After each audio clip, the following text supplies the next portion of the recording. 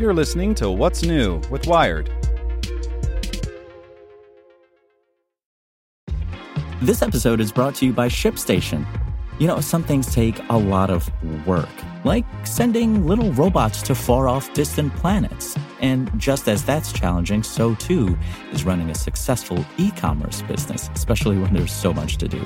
So I want to introduce you all to ShipStation. Now, I love using ShipStation because of its easy-to-use dashboard, which makes managing orders and printing labels a breeze and super smooth. Oh, and the customer service is just out of this world. It's exactly what you need to help grow your business. Sign up for your free 60-day trial at shipstation.com/technews. That's shipstation.com/technews. This podcast is supported by Tools and Weapons, the podcast hosted by Microsoft Vice Chair and President Brad Smith. Each episode features insight you won't find anywhere else from the center of the conversation surrounding emerging technologies like AI. Right now in the podcast, you can hear a special episode where Brad Smith lays out Microsoft's vision for a vibrant marketplace driving the new AI economy. To hear more, follow or subscribe to Tools and Weapons with Brad Smith wherever you get your podcasts. You're listening to What's New with Wired. It's Monday, January 10th. Today, we're talking about how astronomers have discovered a strange galaxy without dark matter. Before we get into today's top story, remember to check out our other Wired podcasts. Today in Wired Business, we've got some advice to startup founders, prepare to fail, and checking in on Wired Science. To fight climate change, first you need to measure it. Hear about new monitoring equipment that tracks our impacts on the planet more accurately than ever before. Listen to these stories and more at wired.com/podcasts. 3 years ago, Filippo Fraternali and his colleagues spotted a half-dozen mysteriously diffused galaxies, which looked like sprawling cities of stars and gas. But unlike almost every other galaxy ever seen, including our own Milky Way, they didn't seem to be enshrouded in huge masses of dark matter, which would normally hold those stellar metropolises together with their gravity.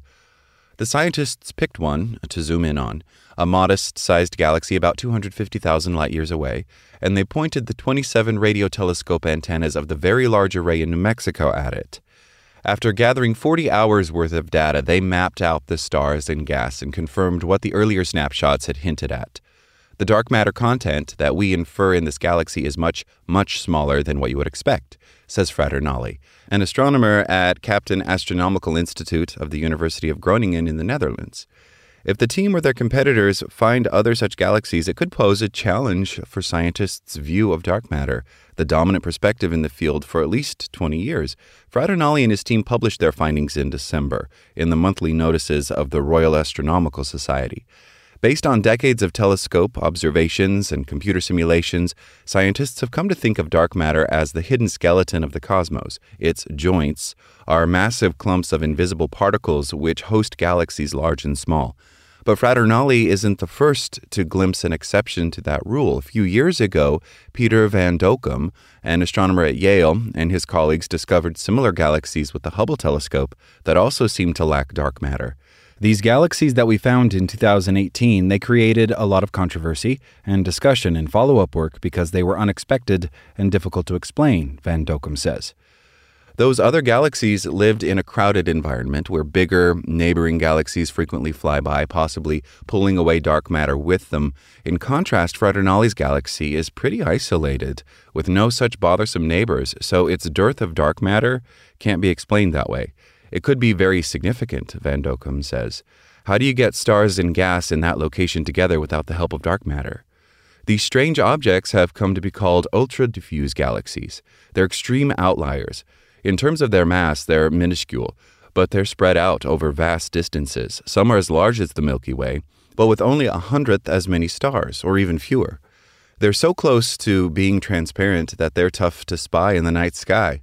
They're slightly fainter in the center, so they're difficult to detect. Now with better telescopes and deeper observations, they have become more well-known, says Mireia Montes, an astronomer at the Space Telescope Science Institute in Baltimore and an expert on such galaxies. Starting in the 1960s, American astronomer Vera Rubin and others first revealed the likely existence of unseen or dark matter while measuring how fast stars and galaxies whirl around the center, showing that inner stars orbit at different speeds than outer ones. Based on those stars' rotation, scientists calculated how much mass the galaxy must have to keep them constantly orbiting rather than being flung into space. For many galaxies, that mass was many times larger than that of all the stars added up. Scientists resolved a problem by inferring the presence of some kind of dark matter, which doesn't emit or reflect light, and which must be making up the rest of the mass that's holding the galaxy together. But the measurements by Fraternali and his team show that for their extremely diffuse galaxy, there's no need to invoke dark matter. The rotation speeds they measure totally match up with the mass of the stars and gas clouds they observed, without requiring any extra mass that can't be seen. Montez and her research group aim to study these galaxies, including in their outskirts, in more detail in case there's missing matter that Fraternali hadn't detected. But at least for now, this ghostly galaxy remains a conundrum. Fraternali points out that their galaxy, known as AGC 114905, has a big X factor. It's tilted. Some galaxies are shaped like flying saucers, and if telescopes on Earth can see them edge on, that makes observing them easy for astronomers. They can see the orbiting stars on one side of the galactic disk moving toward us, and those on the other side orbiting away from us. If they can measure those stars' speeds, they can estimate the galaxy's mass and figure out if some of the total must be composed of dark matter. But Fraternali calculates that AGC 114905 is inclined by a little more than 30 degrees, so astronomers have to correct their mass measurements to account for that tilt. If they're wrong about the degree of tilt, their measurements actually could leave plenty of room for dark matter. But assuming the team is right, it's not yet clear exactly what kind of exception their galaxy may be. Is it a really weird cosmic object that nobody understands? Or is it a harbinger of bigger problems for dark matter theories? So far, it doesn't fit any of the proposed explanations for the origins of ultra-diffuse galaxies. Some astronomers speculate that such a low dark matter galaxy could be the remnant of a pair of bigger galaxies tugging at each other with their gravitational pull during a close flyby, leaving a puffy blob of stars and gas in their wake. But there's no giant galaxy next door, so that doesn't explain it, Van Dokkum says. Another theory is that it could be the remnant of past stellar explosions. All stars eventually die, and some go out with a bang, going supernova. Over time, supernovas might spread out parts of a galaxy, expelling matter, including gas clouds. But that's not the case with AGC 114905, Fraternali says, since it's still filled with lots of gas, which serves as the building material and fuel for new stars. And if the galaxy used to be much more concentrated eons ago, one would expect lots of compact clusters of stars left over today, indicators of a denser past. But the galaxy lacks many clusters like that, Van Dokkum says. In fact, AGC 114905 doesn't seem to fit any model that includes dark matter. For decades, scientists like Laura Sales, an astrophysicist at UC Riverside, have simulated the cosmos on powerful computers, trying to show how dark matter models can reproduce the myriad galaxies astronomers spot with their telescopes. We quickly looked into our simulations, and we don't have something like this galaxy, she says. Instead, Fraternali's galaxy and others like it could point to a need for alternatives to dark matter. When scientists infer the presence of hidden matter lurking about, they're making assumptions about how gravity works. But what if gravity operates a bit differently than they thought?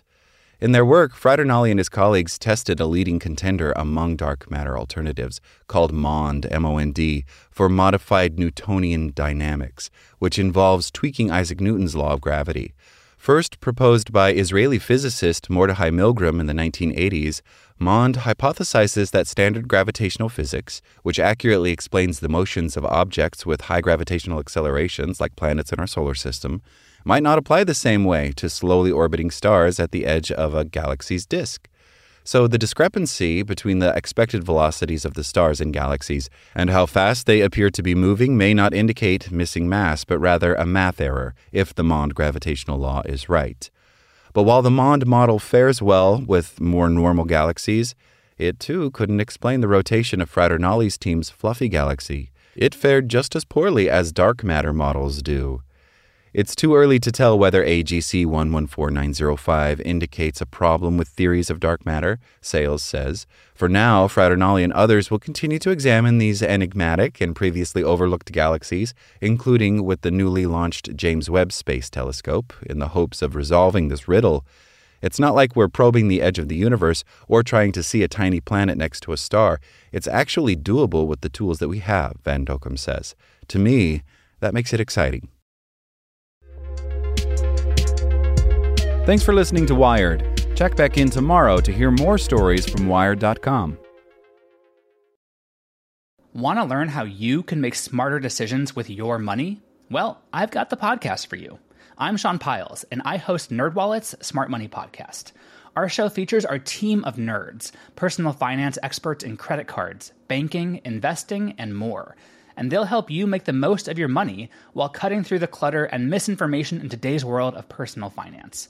You'll get clarity on strategies to help you build your wealth, invest wisely, shop for financial products, and plan for major life events. Listen to NerdWallet's Smart Money Podcast wherever you get your podcasts.